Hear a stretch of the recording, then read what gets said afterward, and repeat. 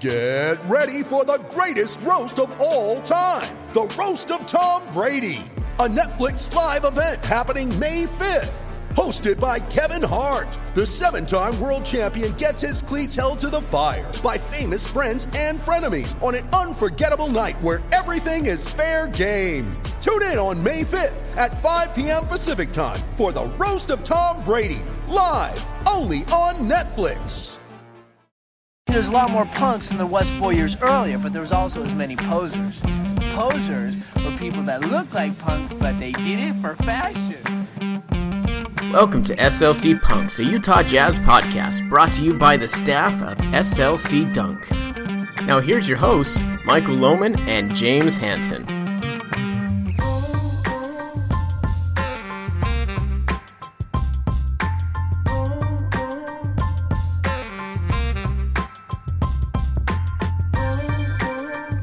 All right, welcome back to the SLC Punks podcast. This is your host, Hanson James. And this is Milo.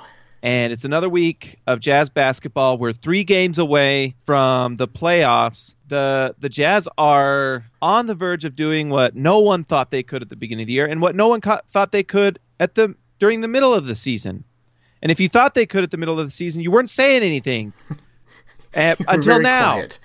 Yeah, you were very quiet. While we were covering the game, you were not saying anything, but then all of a sudden you come out of the woodwork. Anyways, it's a very exciting time for Jazz fans here at SLC Dunk and for everyone across Jazz Nation. But we wanted to talk today a little bit about the Jazz playoff chances, and they're very, very good.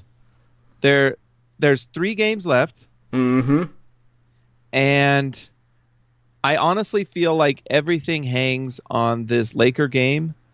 Let's see, we're recording this today. It's Saturday, so that'll be tomorrow night. Yeah. No, tomorrow afternoon. Tomorrow afternoon. That's what scares me about it. Well, that's what scares me. It's 2 nights in LA. Mm-hmm. It's an hour behind, so it's like a 4:00 start, I'm guessing. 5:00. I don't know. Because after the Laker game, we play the Warriors and the Blazers. And those don't feel like gimmies to me. No. If we get this game, I'm nervous, Michael. If we lose this game, I get very, very nervous. Yeah. Well, if the Jazz are to lose this game, this is where it gets really scary, right? If the Jazz beat LA, they're in. Actually, there's a scenario tonight where the Jazz will be in if, I believe it's the Spurs and the Nuggets both lose. So if the Nuggets lose to the Clippers and then the Spurs lose to the Trail Blazers, then the Jazz are in the playoffs. But here's the crazier thing. Like, what do you... Rooting for that is kind of akin to the let's make a deal thing where you're like, don't take the money, see what's behind door number 2. Because if you're rooting for the Trailblazers to beat the Spurs to beat the Trailblazers so the Jazz have a chance at the 3 seed, you're delaying the Jazz's chance. That's that scenario where the Blazers beat the Spurs, that really puts the 3 seed really out of reach for Utah. There's still a scenario where the Blazers can still lose their next game. Who do they play after that? Is it the Nuggets? Man, let me look it up.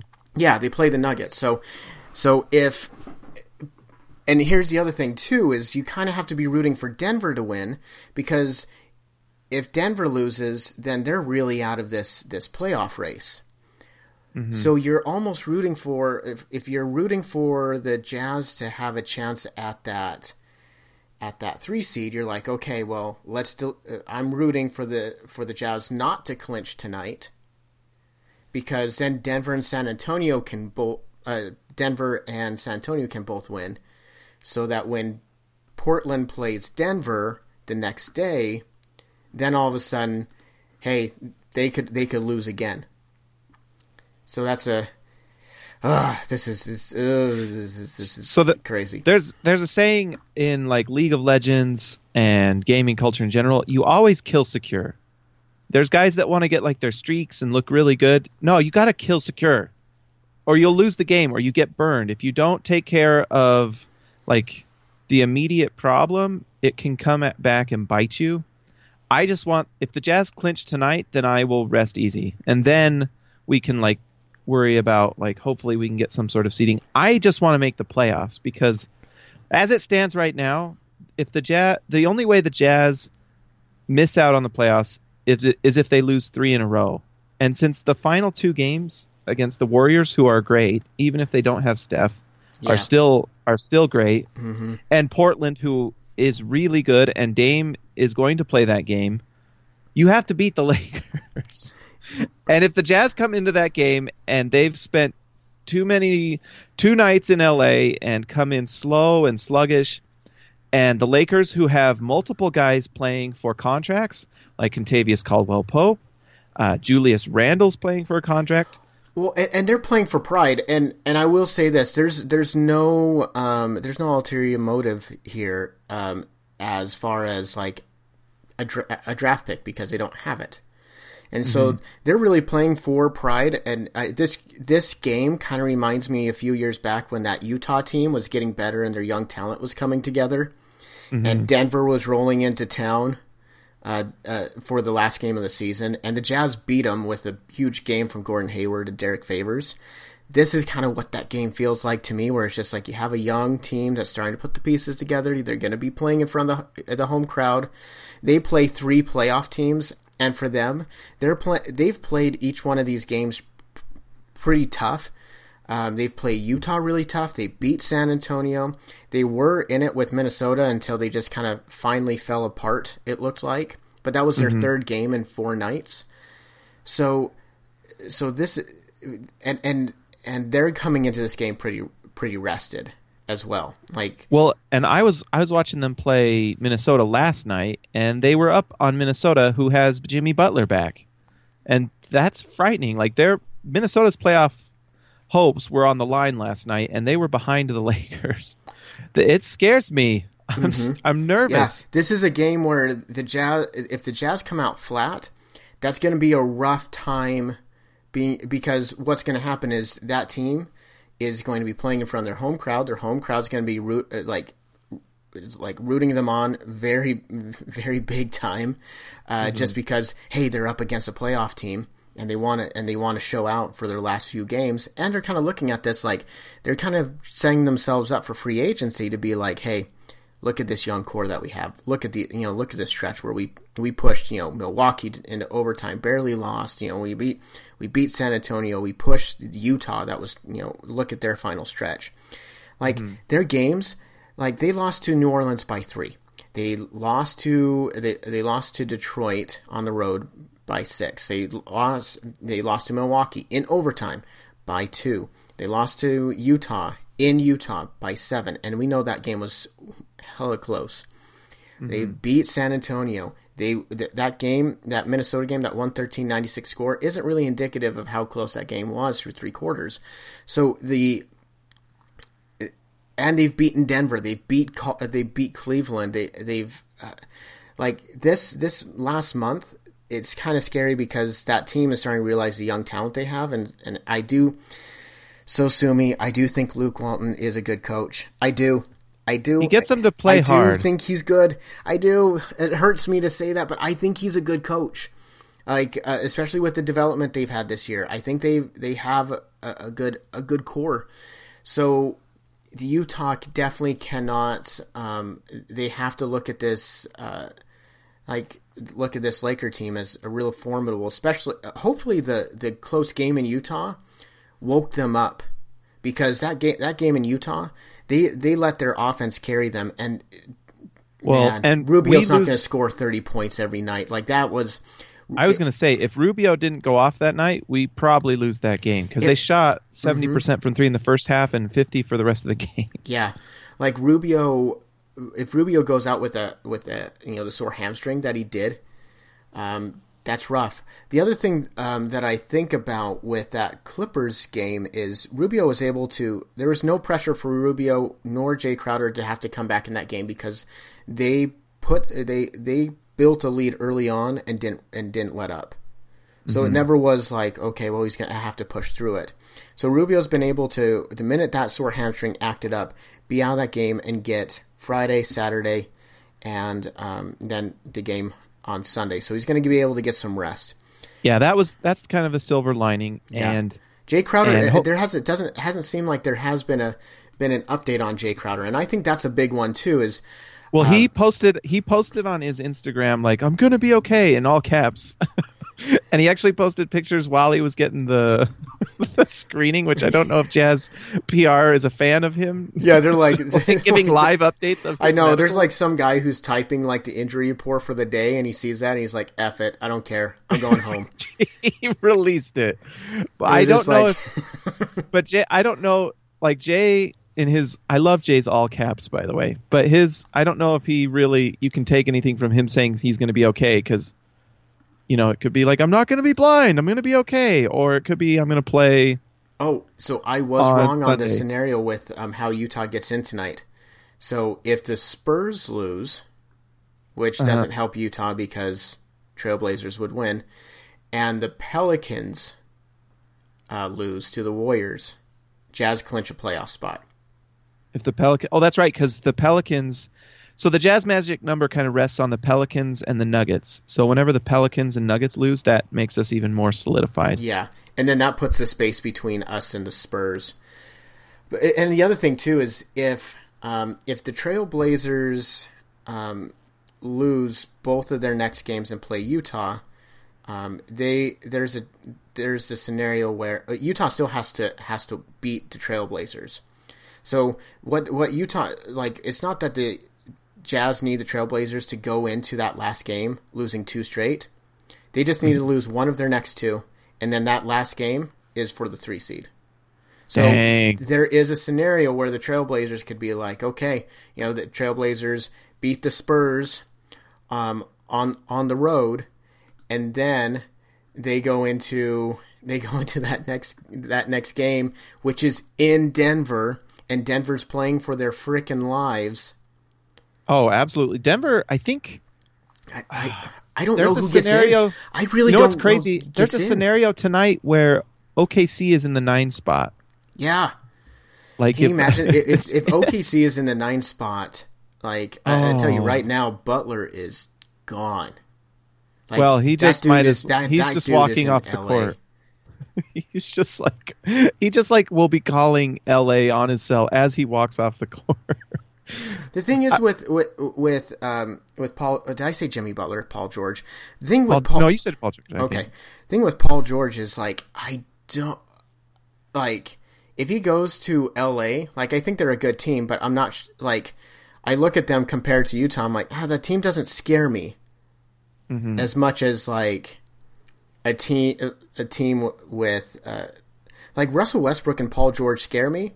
But without Andre Roberson, that defense just does not shut people down. And and their offense, it feels like an Eastern Conference offense. You know what I'm saying? Like an Eastern Conference, like stand still, people like it doesn't feel like they're getting their guys the best shots. That's why I think Brad Stevens dominates so much in the Eastern Conference because he has a very intricate and a very disciplined offense that gets people good looks and gets people where they need to go. And in the Eastern Conference, people don't do that, and that's what people have been doing for years in the Western Conference. It's when people try to put that Eastern Conference offense mindset in the Western Conference, like the Timberwolves, and you got an OKC, that mono ball most of the time. That's where you get hurt. Mm-hmm. I actually, that's kind of what I wouldn't mind talking about a little bit is like. Well, but before is kind of who I'd like to see the Jazz play in the playoffs if we make it. But there was one other thing I wanted to mention is Kyle Kuzma has a turned ankle. And I doubt the Lakers play him against the Jazz because it does not matter for them. Here comes the Brook Lopez game. Freaking Brook Lopez. Brook Lopez is one of those players that Rudy struggles with just because. Brook Lopez, like, Marc Gasol. Those two. Yeah, exactly. Like the Marc Gasol game where he hit literally everything he shot, and if Brook Lopez does that, that's one thing I think the Jazz need to start doing a little bit better too, is it feels like we've allowed a lot of teams to go off from the 3-point line. Mm-hmm. And I think the Jazz need to... I don't know what it is, and it could be that just hot shooting. That could be just the answer. Yeah. But when it's happening over and over and over and over, it's like, well, we need to maybe start doing something. I think one thing you can do is you can switch Dante now. Now that you have Dante back. You can switch Dante. And well, they just got to run people off the line more. Mm-hmm. Like, they're just... It feels like we're not quite running people off the line, and I wonder if they're trying to keep from fouling. Because one of the things with running people off the line is you do... I don't know. Anyways, that's just a thought I had, but no, that's a good point. Like, we do want to keep Rudy Gobert in the interior to protect that so much that we give up that shot. Like, I feel like that shot is available against Utah Jazz if you have that stretch five. Jokic gets it, Gasol gets it, both Gasols get it. Then you have Brook Lopez. It's available to him. That top of the key shot, and so I do think Utah needs to do a better job. Like, just allow Rudy to be switched on a small guy, whatever it takes, and just switch. You can switch Dante. He has good size, and he's a rim protector now.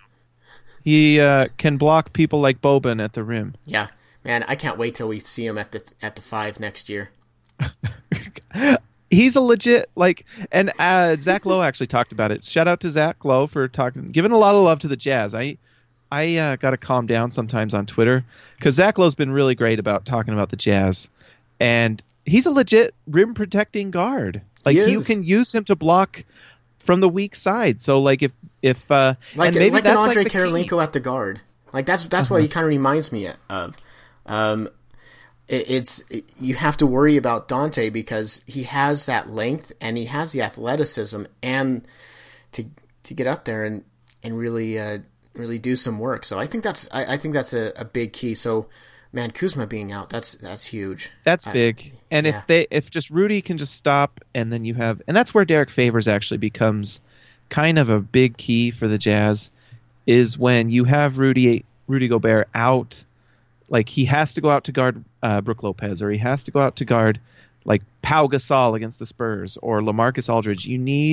That's when Derek Favors and his ability to block shots and protect to the rim relatively well becomes vital, because then Rudy doesn't have to be worried about them just kind of getting a free shot at the rim. Can we talk about how cool it would be if Utah's playing Portland in that last game of the season for the 3 seed? Like, that would be... Here's the stage. Let's set the stage. You have Dame, Rubio, and Rubio's old team, the Timberwolves, could be knocked out by that point. So Rubio's already in the playoffs. Mm-hmm. You have Donovan Mitchell versus the dude he emulated his game against in Lillard. You have this rivalry. It's for the Northwest Division. It's for the 3 seed. You have Utah's stampede back into the standings. So this is, the difference between 3 and 4 and whoever's playing who. So, and we will know who Utah's playing because that game is basically the last game being played out of all the teams, because it's 10:30 Eastern time in Portland on ESPN. It's everyone's gonna watch it. It's all gonna be set. This is gonna be the game where all cards are on the table. There's no unknowns. You know who you're gonna play if you win. You know who you're gonna play if you lose. This is. And this just sounds like a great way for me to get my heart broken. I don't if the Jazz get the 4 seed, I'm totally okay with it. That's what's so fun about this game. Matter, yeah. It's not like lose and you're out. It's like lose 4 seed. Okay. But what's cool about it is, man, whoever if that scenario happens, the schedule makers who put that are high-fiving themselves for 5 months before they put out the next schedule. Well, 3 months. Are they or are they just kind of cursing to themselves look, we did this to them in December and they still made it. I can't believe the Jazz made it.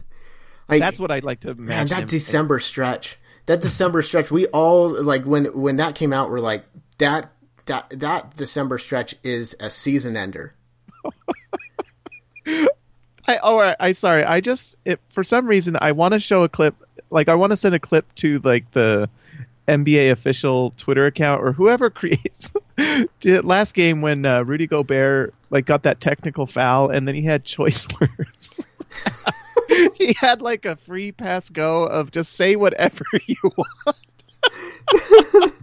I'm sorry, but anyways, I just want a gif of that of Rudy Gobert saying PAB. You guys can determine what he said, but I would love to send that anyways. That would be amazing. That might be. That's one of my favorite moments of the season, by the way. It's just so funny to me that Rudy, like when a player gets a tech like that, and he's like, "Well, this is a free get out of jail free card, I guess." I might as well. He was like, "Okay, well, that's just $3,000 fine. I might as well take advantage." Yeah, that's just what it is now. We'll just. I know. Anyway, yeah. Like at the very end, he's like, "Okay, well, if I might as well deserve this." Yeah, like I'm sorry that you made a terrible call. That was my favorite thing about it. It was just like, so if this is happening, I'm dealing with this. So anyway, sorry, so who do you want to face in the playoffs, Milo? If you're the Jazz and you have your choice of all these teams, who would you rather face? Man, Pelicans. I think Pelicans won. Like, that's the first team that I want Utah to play.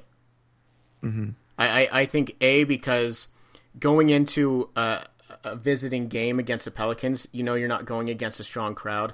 Sorry, New Orleans. That's just what it is. And so even if you have the playoff environment where it's a little bit louder, like, it's not the same as playing, I think Portland, if Portland were to drop in some weird scenario down to like 5 or 6, that would be nightmarish because I don't want to. If I'm the Utah Jazz, I do not want to play Portland on the road. I don't want to Portland is very similar to Utah. How their fans just are there. They support them through thick and thin. Same with Golden State fans. Portland scares me. I was gonna. Sorry to cut you off. They're the one I fear the most outside of Golden State and the Rockets. Like, Dame scares me, and Dame's not getting enough love for. He's an MVP candidate. We're talking about Harden and LeBron, probably 1A, 1B, but Dame is like a top 5 MVP candidate this year. He's just killing people. He scares me. Yeah. I think you're right on that. Like, that's a. Oh man, that's a. He's just one of those guys, and he's already hit big shots in the playoffs, and I've seen him kill us at the end of games already. Honestly, the team it's weird to say this, the team I'd like to face is, well, actually there's 2 teams I kind of secretly am hoping we fall to 7, just because I'd love a chance to see if the Jazz could steal one from the Warriors without Steph Curry. I think that might be, like, the Warriors are, I think in the last 10 or 12 games, the Warriors are like 5-6 without Steph Curry. They're just kind of struggling. I don't know. I think the Jazz are playing at a level right now they could maybe steal. You still have to beat Kevin Durant 4 times. But I think right now there is a mix of apathy, a mix of too much. I think there can be too much familiarity with the team. We saw that with the Utah Jazz when they had all that, they had the same roster. Sometimes you need to shake that up, and that happened with 2 All-Stars who were on the same team for a long period of time. Imagine 4, like that's big personality guys, and that's not including, you got Andre Iguodala in there, you got Steve Kerr who's who demands respect, and that's a rough situation. That's a really I know it's hard for us to feel empathetic for the Warriors, but when you that much success in any field, whether it's basketball, business, whatever, it is easy to let your guard down and just be like, yeah, we've done it. I can only, once you climb Everest, like what do you do? Once you beat the video game, it's like, well, I beat it. Yeah, and that's a very good description of it, because now I feel like the Warriors are like, they're making games harder just to get the difficulty level up. They're like, okay, you know what? I'm going to go in without armor. Let's just see what happens. Can we still do it? What if we just go one-on-one the entire time? Can I still, like, it feels like there's so much game within the game going on with them for them to stay locked in, is that this year they've almost like tried to create their own narrative that people are writing them off just so they can have some just fire for something. And and maybe, you know, them losing this year creates the fire for next year, but it's hard. It's just hard to repeat because that keeping that level of excellence, that level of nobody cares what we're doing, and that the goal is right there. Like, I think there's something to be said. Like, I do think KD's comments were taken out of place where he's just, you know, when he was talking about, like, he didn't find what he thought he was going to find by going to the Golden State Warriors. Which, I mean, that kind of like is one of those, like, to me, it felt like, well, money doesn't buy you happiness type of thing, or success doesn't buy you happiness, or like, what are you like KD sometimes comes across to me like a dude that just doesn't know who he is, what his personality is in the NBA, and I feel like every year he's going through like some like peyote filled like desert journey trying to find himself and see who he really is, and the Warriors this year, I don't think anybody is scared of the Warriors right now. Like, I think they're a good team. Maybe we should be. Maybe they're a team like the Cleveland Cavaliers. They'll just but I think no one's scared of them right now because they've seen them bleed throughout the entire season. Mm-hmm. And past seasons, they appeared like they were gods. But once you see the god bleed, and you see, they're just like us, I think that's another veil of the game within the game on the other side of the court, where players are like, we can beat these dudes. We can do it. We can beat them whether they're shorthanded, they got everybody. It can be done.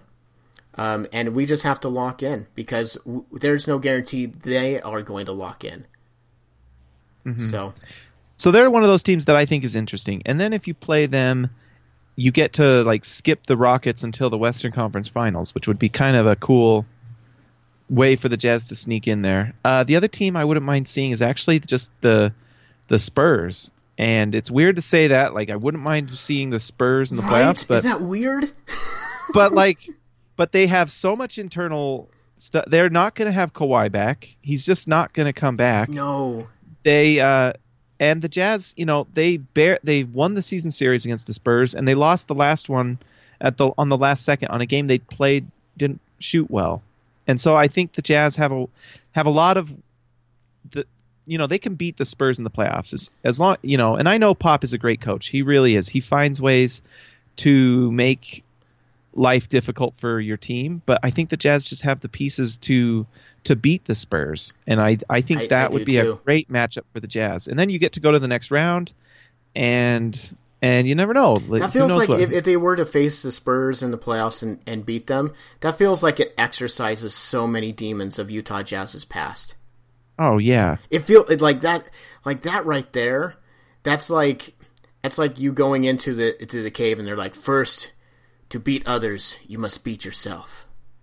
And, then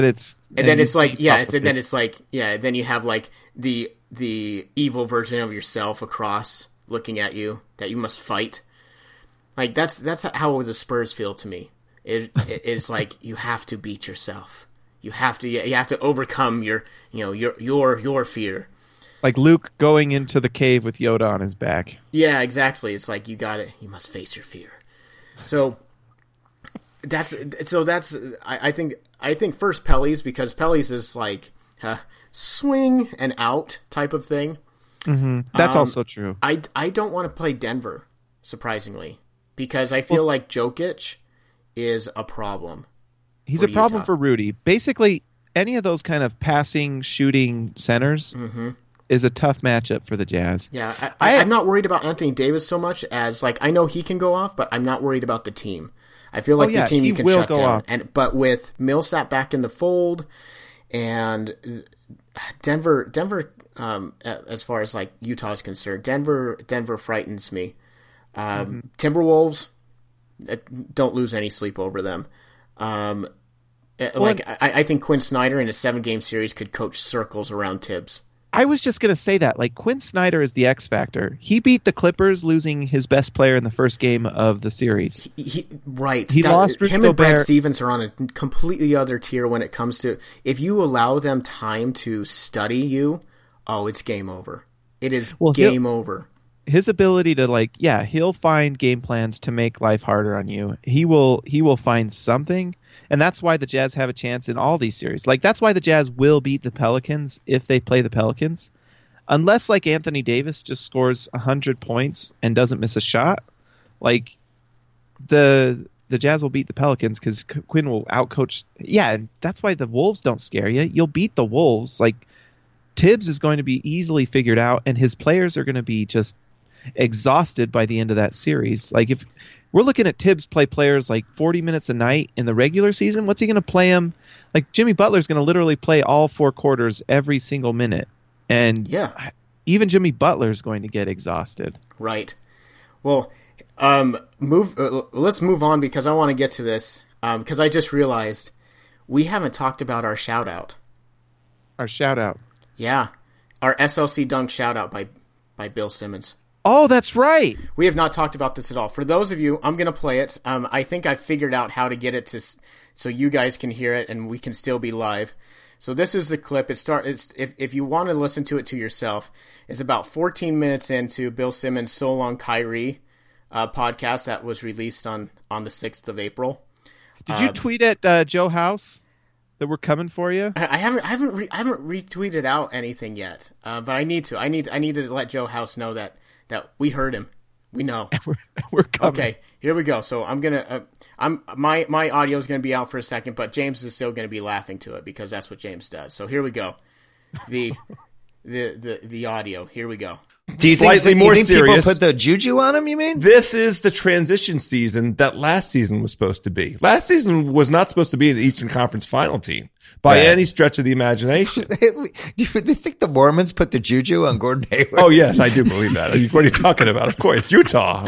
They have special powers there. That they have polygamy there. Of course. What are you talking about? I'm just telling you. Now you're going to get in trouble on the SLC Dunk blog site. They're going to be upset. What they don't other know that we're explanation kidding. is there for him playing 5 minutes and breaking his ankle in a way that eliminated him from the rest of the season? I know. Do you have an explanation for it? I don't. I don't either. I will say, other than the Mormons. House is kidding. I am kidding. I love the Mormons. I do too. Right? I've been to Utah. The Mormons are very nice. Utah is great. Very friendly people. Park City's outstanding. Very handsome people. Handsome people. Handsome people. Nice looking women. Sports fans. Yes. Great sports fans. So there it is. There is Bill Simmons and the crew worried about SLC Dunk to come after them for their Donovan Mitchell slander. So, well, and just like slandering of the great people of Utah, you know we're coming after you, Bill Simmons and Joe House. You can't say things like this to us. And what I take pride in this, though, and that's why we might take it easy on Joe House and Bill Simmons, who do great work, by the way. They do awesome work. Is that, like, we're a protector of Jazz Nation, Michael. We are a protector The minute you said Jazz Nation, you lost me, Matt Harpring. Don't you dare call me Matt Harpring. You can call me whatever you want. Jazz Nation. Oh my gosh! Now you know. Now you know. You're like, oh crap! It's in my lexicon. I have to get it out. What have I become? Is this who I am? Throw that in your algorithms. But what do you call, like, there needs to be something like the jazz band. Like, what do you call, like, I hate Jazz Nation because it's so, I don't have a better nickname. That's what sucks.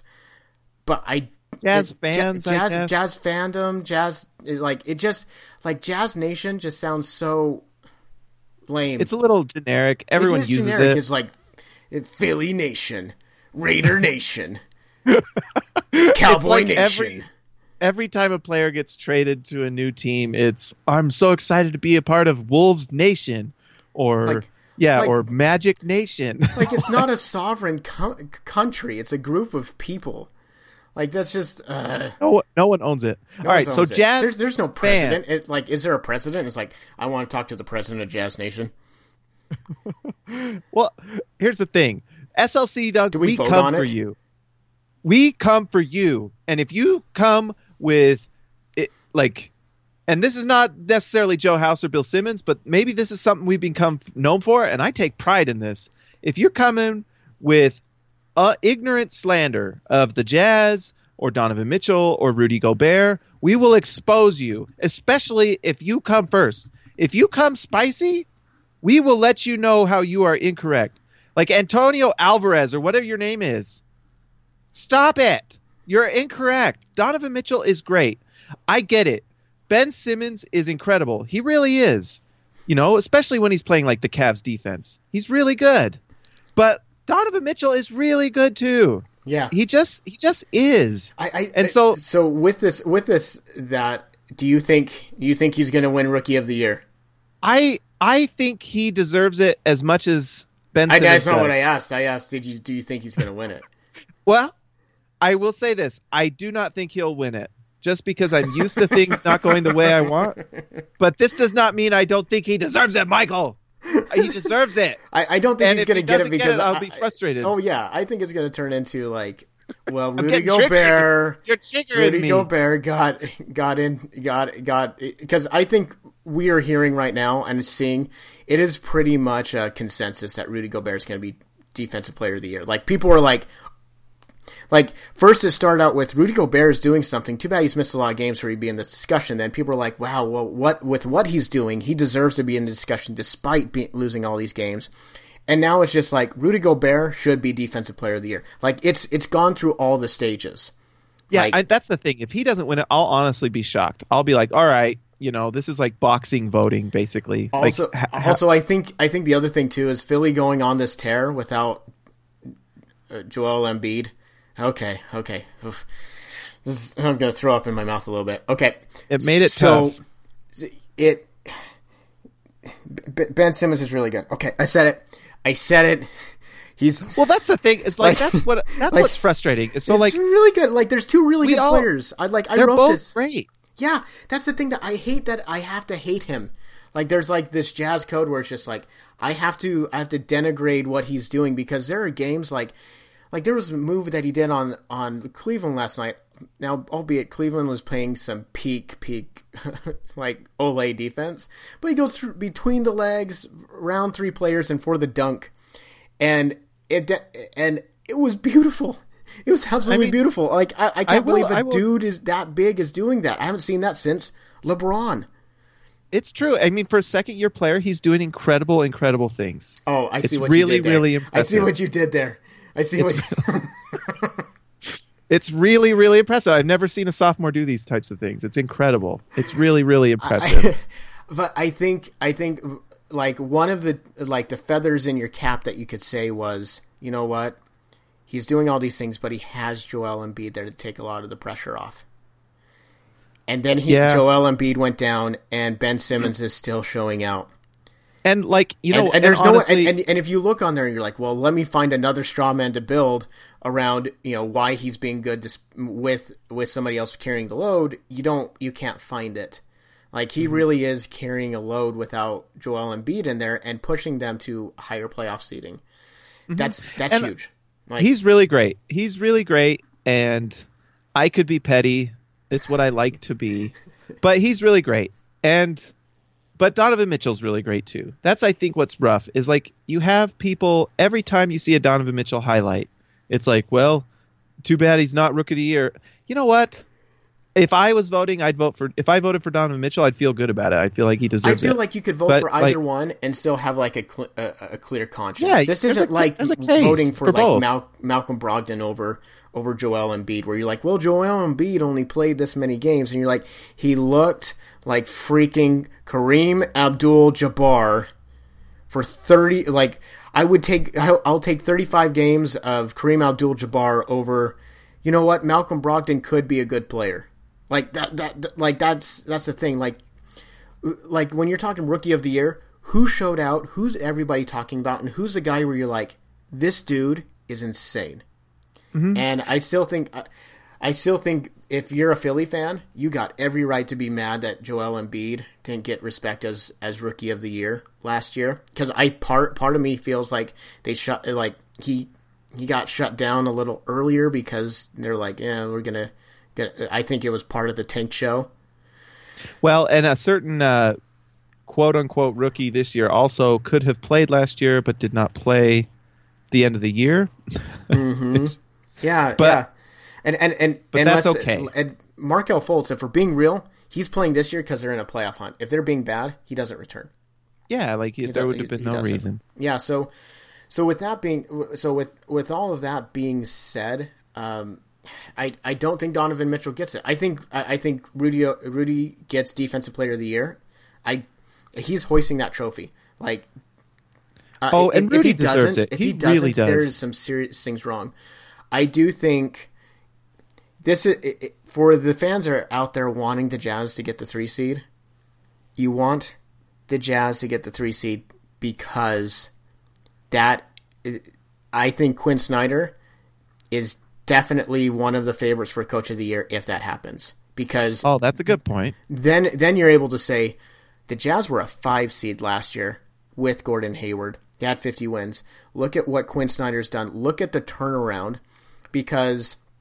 When so the post I wrote weeks ago on that the Jazz if they got 47 wins and the 5 seed would still be the biggest turnaround in NBA history. Like at that point in the season, like that far in the season, because you're welcome, Gordon Monson. Like that by that point, that far in the season, things are set. Like there's only been, and usually if there's a team that is that close to turning it, like getting back in the playoff race, they're only a couple games out. Like if you're looking at 9, like teams that were 9 games below 500 and made the playoffs, you're looking at teams that made the playoffs in a terrible Eastern Conference, like the Chicago Bulls that made it with only 33 wins, which like people were like, wow. Michael Jordan led them to the playoffs. No, they kind of just like fell in with a good rookie, and then Michael Jordan kind of made some people's lives hell when they were in there. Because he's really good. They just had nobody else there. So for Utah to be doing what they're doing, for Quinn Snyder, like all compliments to Donovan Mitchell. He deserves all of the accolades and respect and everything, but. Quinn Snyder's coaching a team that is being led by a rookie and by a point guard that was thrown out because he wasn't supposed to be an offensive player. He has a small forward who was playing guard last year next to Gordon Hayward, who was supposed to be the 5th, 6th banana on the team, and is now an integral part and could be a top 10 small forward. You have this collection like. We give a lot of credit to Dennis Lindsey, for what he's done with this offense, but with his team. But I think of Moneyball. Remember those scenes in Moneyball where you have the coach of the Oakland A's, the manager, just pissed at Billy Beane because he's just like, "What are you doing to me, man? What are you doing to me with this team? What are you like?" It requires a coach to have to coach the hell out of it to make it work too. Moneyball doesn't work by just an executive being like, "We got pieces that if you put them in the right spots, it works." Like at some point, the coaching staff has to buy in, and the players have to buy in, and I think whether this was what Quinn Snyder imagined this team being or not, he's coached the hell out of them. Well, honestly, at the beginning of the year, it was going to be Ricky Rubio playing until kind of Dante Exum supplanted him. And it was looking like that was going to happen sooner than later. And then Dante gets hurt, and then Rudy gets hurt. I mean, I think the Jazz kind of looked at this as like we have some nice pieces. Let's see how good a lot of them fit. And, hopefully we make the playoffs, but if we don't, it's not the end of the world. Right. That's kind of what the season was. It was a little bit of just flux because Gordon Hayward was gone and everything had been built around him. Yeah, this season was just kind of like getting the wrong meal at a restaurant and being like, okay, well... I mean, this is pretty good. Yeah, hopefully it's not bad. That's actually pretty good. But then you find out, like, oh, I didn't know I liked Thai food. Oh, this peanut sauce is kind of delightful, you know. And all of a sudden, like, you're like, I think I like Thai food. This is baller. Yeah, it's like, I don't know. I think you got people being like, getting bad flashbacks to like Thai food. They're like, Ty Corbin, no. Oh. No, this is THAI. Yeah. We like. Trying to trick me today. I know. Conniving today. But no, you're so right. Like this team went in with no expectations, and I would say low expectations. We did a podcast with Mike Prada, with the mothership of SB Nation, and he was like, who's going to score on this team? And we were like, because I remember he was just like, I just don't think Utah's going to be good. And we're like, Utah's definitely going to be good. And then he's like, who's going to score? And I think both you and I were like, I predicted Derek Favors. Derek Favors. He shoots sometimes. I mean, Rodney. Yeah, that's what Rodney takes shots. Was Rodney Hood, which was the right pick. Rodney takes shots. If you were wanting a dark horse, maybe Joe Ingles. But I said Donovan Mitchell would lead the team in scoring if this team was really bad. And because data said so. If your rookie is leading you in scoring, things have gone off the rails usually. Mm-hmm. And there's like that's a really safe pick, but Donovan Mitchell doesn't make it a safe pick. So it was at that point after we'd gone on that podcast and I'd already put out into the ether that the Jazz would win 47 games, and I was like, I am a fool. And now you're going to be literally correct. I think that's what we end up with. 47 wins. Well, and it was not the bad choice. I mean, Rodney Hood, if you remember those first 4 or 5 games, Rodney Hood looked so out of sorts trying to be like the guy. It wasn't the right role. Like you could see, like that was the thing where it was just like he's good in his roles, but that was and part of the reason why and I hope the narrative isn't like we traded Rodney Hood because he's trash. That's not why the Utah Jazz traded him. They traded him because in the role that they foresaw him in with the Utah Jazz, he would be getting paid a lot of money to be the 6th or 7th dude off the bench that you can't rely on. Like he's a role player. He's a good role player.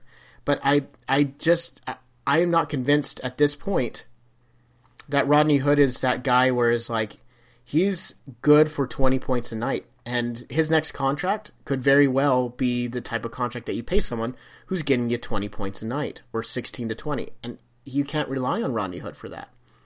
Mm-hmm. And so at that point, Utah had the decision to make at the trade deadline to be like, we have to move him because if we don't move him, he's a cap hold and limits our chances of going out there in free agency.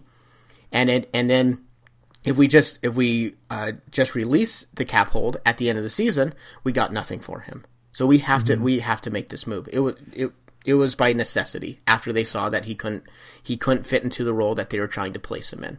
Well, and I think also what we found out is, and one of the reasons we kind of had hope that the Jazz could win it is because when Gordon Hayward was injured last season, the Jazz had a winning record. And I think part of what we thought was the reason was that, well, Rodney Hood had good stats. And I think what we found out is that Rudy Gobert is like a top 15 player in the NBA. He just is. And Rudy Gobert has been the major reason we've won. Donovan Mitchell has been a revelation, and he's been the reason that we've been able to score at the end of games, and that he's kind of the cornerstone of just like making things happen. Ricky Rubio has turned out to be, I mean, Ricky Rubio's shooting 35% from 3 this year. That was one of our things when we talked about at the beginning of the season. We're like, man, if Ricky shoots above 33%, you've done a good job. Like we have something, and he has like 35% by Ricky. It's nuts. That's phenomenal. Yeah, man, that's a good point. Like, that's a really good point. So, getting back to whole, like, Quinn Snyder's, like, Coach of the Year, if Utah's in that 3 seed, if they are there at the end of the season, and you're saying, you know, who should be the Coach of the Year, Well, you have the two guys who are going to be 1A and 1B are Quinn Snyder and Brad Stevens, or Brad Stevens and Quinn Snyder, depending on your viewpoint. They're going to both have not had Gordon Hayward for a year. One of those teams. Yeah, it's the same for both. One of those teams, both have lost their main all-star, their driving force for a significant point of the year. The Jazz did it with Rudy Gobert. Boston Celtics did it with Kyrie Irving. Then you need to look at the difficulty. The Jazz Jazz are being led by a rookie and a bunch of spare pieces. And then you look at Boston. You're like, well, they do have 2 number 3 picks, and they did have Hal Horford for most of that, and they did have Marcus Smart for a lot of that before he went down. And then you look, okay, well, let's look at their conferences, and you look at their conferences, and the Jazz have been playing the gauntlet of the Western Conference, and that's how they've been making this comeback. They're not like, I tell you what. Miami making a comeback last year in the Eastern Conference was insanely special. It's actually the number 2 comeback of all time. Mm-hmm. And they were able to do it, and a lot of people shrugged it off, and kind of rightfully so in a little bit, because they're doing it against the Eastern Conference with a lot of teams that are garbage. And that's and you kind of have to take that into point. Like Utah, their first 11-game win streak, they did it against the Spurs, Warriors when they were healthy, like on the road against the Raptors. Like they were taking, Boston was part of that. Like they went on the road and went through teams. It wasn't. Well, they beat the Warriors, who were at full strength at that time, by 30. Yeah, they had to beat good teams, and to go on a streak. 2 streaks of like 10 games, or give or take, whatever it was, is hard to do. We've had 2 losses against Atlanta. Remember after the not trade deadline, well, it was after the trade deadline, but the All-Star game, and they lost against Portland. And then they lost, then they won their next game, and then they lost again, and I was like, no. That run was fun. We had a good time. It looks like the wheels have finally come off. Everything was great, but that Jay Crowder deal that was made more looking at next season. This is what it is. And then they quickly got back on track. Like that second streak is the bigger deal. Yes, it was against lesser teams, but I think the letdown of that 11-game win streak and the time off and all of that, and Utah getting back on track, that's huge. That was just monster while integrating in a new player. And the other thing too is you can point out a ton of things with Brad Stevens and how he's led his team and through the adversity and all of that. I just think Quinn Snyder's been doing it with a little bit higher degree of difficulty and and not by much, but I think there's been less in the cupboard for him to put a full recipe together on this. And and I can't be mad. If you vote Brad Stevens Coach of the Year, he's a hell of a coach and would deserve it. And I feel like the Coach of the Year race and the Rookie of the Year race, that's how I feel. And that's even leaving out, that's before you get to Dwayne Casey, that's before you get to Mike D'Antoni. There's been some really legit coaching going on this season. Because past years it's felt like, oh, the Warriors won a lot of games, so you give it to them. This year I feel like there's a lot of strong cases that you can make of coaches actually doing a hell of a impressive lot of work. Things. And Dwayne Casey's he's actually switched up their style, and they're playing great. They and they're the changed their number entire offense. Yeah, that's as much a big a thing as anything. So if Quinn Snyder doesn't win it, that's whatever. Jerry Sloan never won a Coach of the Year.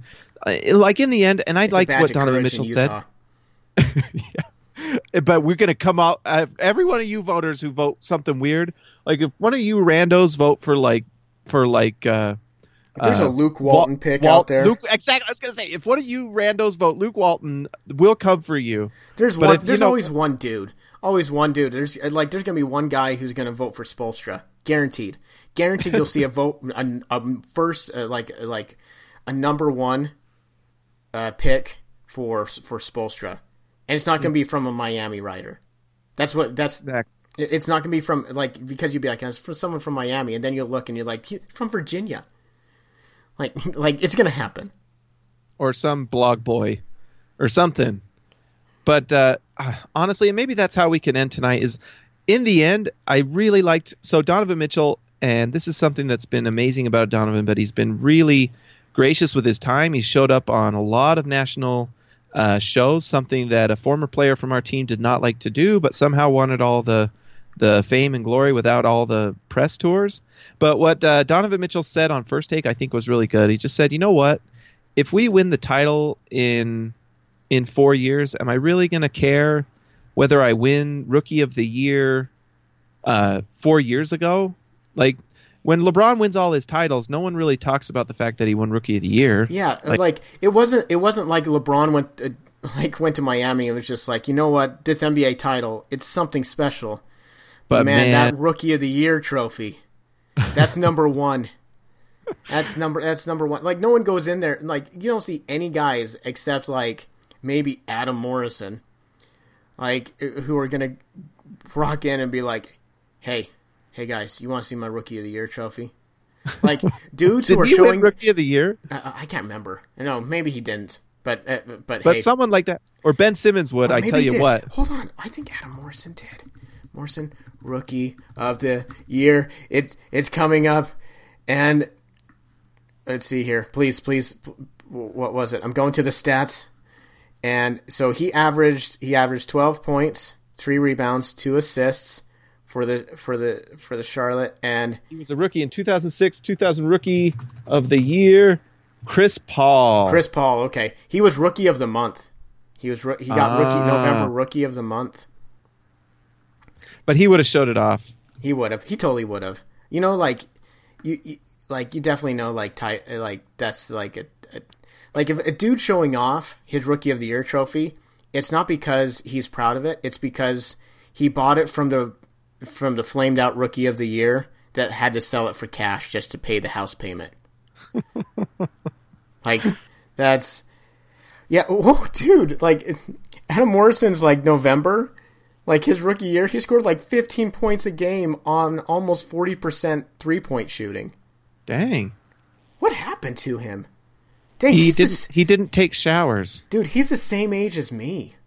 Did you know that he stunk? Really? And you should read about it. He never changed his clothes, so the players got tired of playing with him. Oh my gosh. He literally stunk. Like, so he had a stash and he stunk? Yeah, he didn't change. He would just like get dressed after the game and wouldn't shower. He's from Glendive, Montana. Where is that even at? Let's get the maps. Like, it's showing Glen Capital Dive, Montana. Okay, so I'm here for the jokes, people. I'm here for the jokes. Where's this even at? Oh my gosh, it is some forlorn town that basically you end up stopping in. It has more hotels than people. This is kind of like the drive where you got lost and you barely made it out of North Dakota, and you're like, I really need to sleep. That's it. That's its only. Is that a stain on the chair over there? Whatever. I'm tired. I've been on the road for 12 hours. I just couldn't live with myself if I stayed in North Dakota. That's really all it is. In North Dakota, I don't got anything for you because I know nothing about North Dakota. And you don't either, even if you live there. You're like, I've lived here my entire life. North Dakota, we're the worst state. I really don't know what we do here. No, you go there for a summer to work in the oil industry. That's all I know. Yeah, and then I think that's paid. What they say, and everyone goes there for the oil industry, and they're just like, "Here's your check. Don't tell nobody." We don't have anything here. Oh no, they literally we just put that on the Wikipedia page so people felt like we had an economy. It looks like in Star Wars when Luke's looking on the horizon. It's that, but freezing. Yeah, it's Hoth. It's Hoth without anything. Yeah, it really is. And people are like, well, there's Fargo. No AT-ATs there's Fargo. Coming. Let's be real. Fargo is really just West Minnesota. It's true. It's just You just hope an AT-AT comes out and blasts You're you like, out there's of a there. lot to do in like, and that's like every state in the Midwest, like whether it's like, they're like, there's a lot to do in Fargo. It's West Minnesota. There's a lot to do in Omaha. It's Iowa. There's a lot to do in Kansas City, Kansas. You're really talking about Missouri. Like, the thing is like, there's all these cities that are just right on the corner. And All right.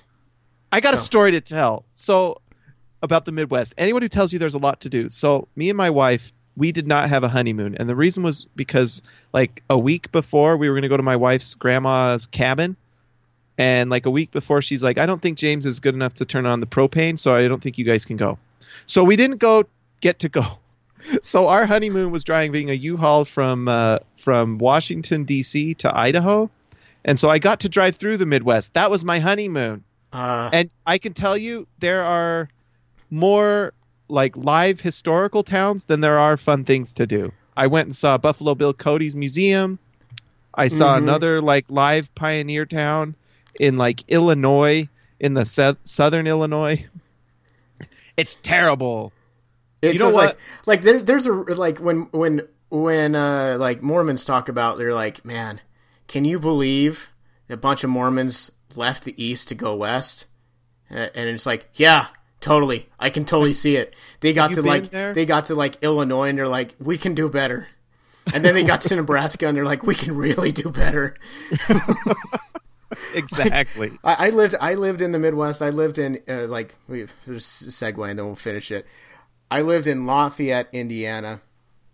If you don't know where Lafayette is, it's the poor cousin to West Lafayette, which is where Purdue is. And it's north of Indianapolis. It's just it's just a blue collar town, and it's, for me, Indiana doesn't feel like Midwest, but doesn't feel like East. It's just kind of like the middle child that people are like, well, you know, Kind of like Ohio's right there too. like, Ohio, Indiana. Like kind of east, but not really. Kentucky feels like it's more east than Indiana, even though it's directly below it. But it feels more east because there's mountains there. Like, you know, you start to get closer to like the Smokies and all of that, and there's forests. Like, Indiana is just kind of like, I don't like it. It's just, there's nothing there. Just really just nothing there. And me and my wife, like, when people were like, well, what do you do when you're in Indiana? I will say spring in Indiana is really cool because it's really it's green. It's so green. Especially when you go to like the forest. If you want to go to like the Appalachians, like for people out in the West, when people are like, you got lost, like we'll watch a horror movie and they're like, and you see that like somebody gets lost in the forest and they're like, how did they? And they're like, they couldn't find him in the forest. And for us out in the West, it's just pine trees and nothing else. And you're like, just look straight ahead, you'll see them. But out in the east, and you have like all the brush and the vegetation with the tall trees. It's just a wall of green. Just a wall. That's how dudes get, like, when we were staying like late at night, like that creeped me out a little bit. I thought you were gonna say that's how people get murdered. It is how people get murdered. Like I was like, this is how kind people of. like walked past a dead body and never knew because there's just foliage over them. Versus out in the West, it's just like, that's a frozen body Yeah. on top of the ground. Right. Like that's the other thing too. They're like, this body was in the forest for years and no one sees it. And people out in Idaho, Utah, Montana, they're like, how? Like, where did they put it?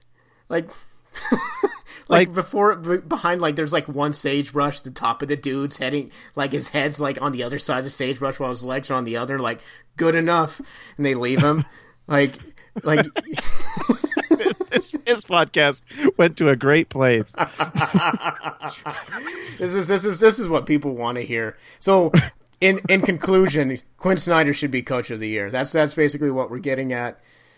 They all three have a case, and also you can't get away with murder in the West. You really can't. Like, there's just no place to put a body.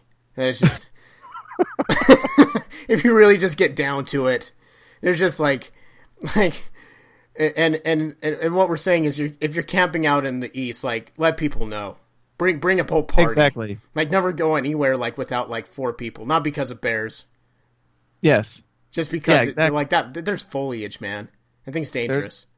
There's scary things in them that are hills. And our hills. But yeah, once you get to the Midwest, there's nothing. Like that drive, like once you hit, like, I think you go through, whether you're going through Chicago that way or you're going through the St. Louis way, once you get past St. Louis, it's just like there's nothing. It's flat. And like, you're like, hey, where are we at? Oh, we could be in Missouri, we could be Kansas, we could be on the outer stretches of Colorado or Wyoming. I don't know. It's looked the same for the past 3 days. It's very pretty. I lived in North Carolina too. Very green, very beautiful. Yeah. But they don't have Donovan Mitchell. They don't. But want to know who had Donovan Mitchell? Louisville, Kentucky. Louisville. Hey, that's a good way to end this. Shout out to all the Louisville fans who have been coming to the site and commenting and putting up that good fight online for Donovan Mitchell. Because dude, I love our Louisville like converts to Jazzdom. Also, Louisville, underrated city. Like I give a lot of crap to all these beautiful. Midwest. Louisville is an awesome city. Louisville reminds me of Boise and Salt Lake. It's got that kind of like big little city charm. I like it. It's a cool town. And plus, like, you get into Louisville, you get some mountains, you get some forests. It's nice. And it's not that far off. I have to leave the podcast on this. Holiday World. Have I told you about Holiday World? No. In Indiana? So it's found in Santa Claus, Indiana. It is, parts of the park are based off of, like, different holidays. But this is my favorite thing about it. Oh, it's like Christmas. Christmas World is legit awkward. Because you would think, like, in Holiday World, you only play, like, the hits, right? You play, like, the upbeat, like, dun, dun, dun, dun, dun, dun, dun, dun, dun, dun. And it just feels awkward when you're, like, getting, like, a funnel cake and you hear, like, and you're like, yeah, I'll take a funnel cake with the cherry on it.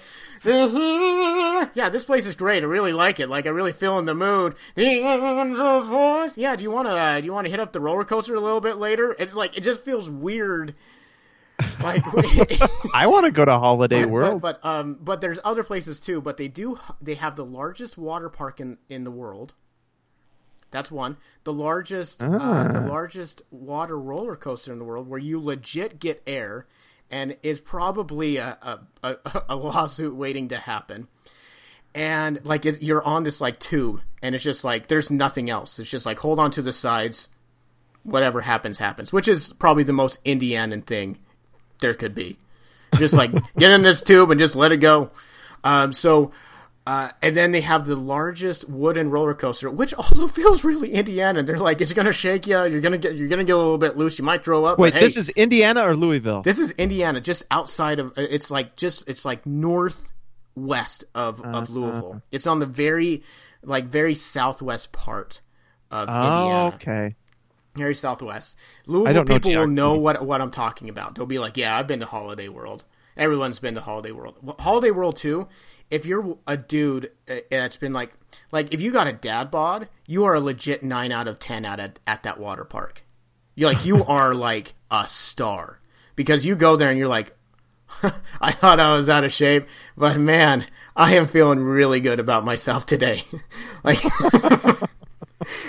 and everybody, the Louisville fans who are listening to this, all like 5 of them, they'll know. They know. So that's what we're ending on. It's Holiday World and Louisville and barbecue, I'm guessing. Yeah. And guys, make sure that you go and give us a review on iTunes. Not after this podcast. Not after this one? They're going to be like, it was great until we got to the Midwest stuff. Like, I thought this was a basketball podcast. They insulted our honor. 8 out of 10. Hey, we'll take it. We'll take any review. 8 out of 10. Any review. Give us a review. Any comment, we'll read it and we'll be grateful for it. Go to slcdunk.com and read all the articles. We got lots of great things. We got Andy Bailey writing for the SLC Dunk. Yes, we got Andy Bailey, who you're going to start seeing posts from him, I believe. What's today? I don't soon. One of these days. Here soon. It's actually going to probably be in the next week. And yeah, so hit us up on Twitter, hit us up on Facebook at SLC. Oh man, I burped. Man, This has been a wonderful podcast. This is what people want. So hit us up on Facebook, hit us up on Twitter at SLC Dunk, hit us up on Instagram on SLC Dunk, and then check out the site. We write stuff. That's usually what we do. So hit us up on slcdunk.com, share it with your friends, share it with your neighbors. Dude, shout out to Louisville, Kentucky. When I took my new job in Boise, we have a warehouse in Louisville. They introduced me over their internal communications, and Michael actually writes basketball online, and some dude who's in their warehouse was like, "Do you write for SLC Dunk?" I totally read SLC Dunk, and so now it's took me by surprise. Shout out to the Allen brothers over there in Louisville. Awesome. Hey, Allen brothers, keep up the good fight. Yeah. Go Louisville. They actually were at that Indiana game, too. They both took the day off to head up there. So, you guys, awesome.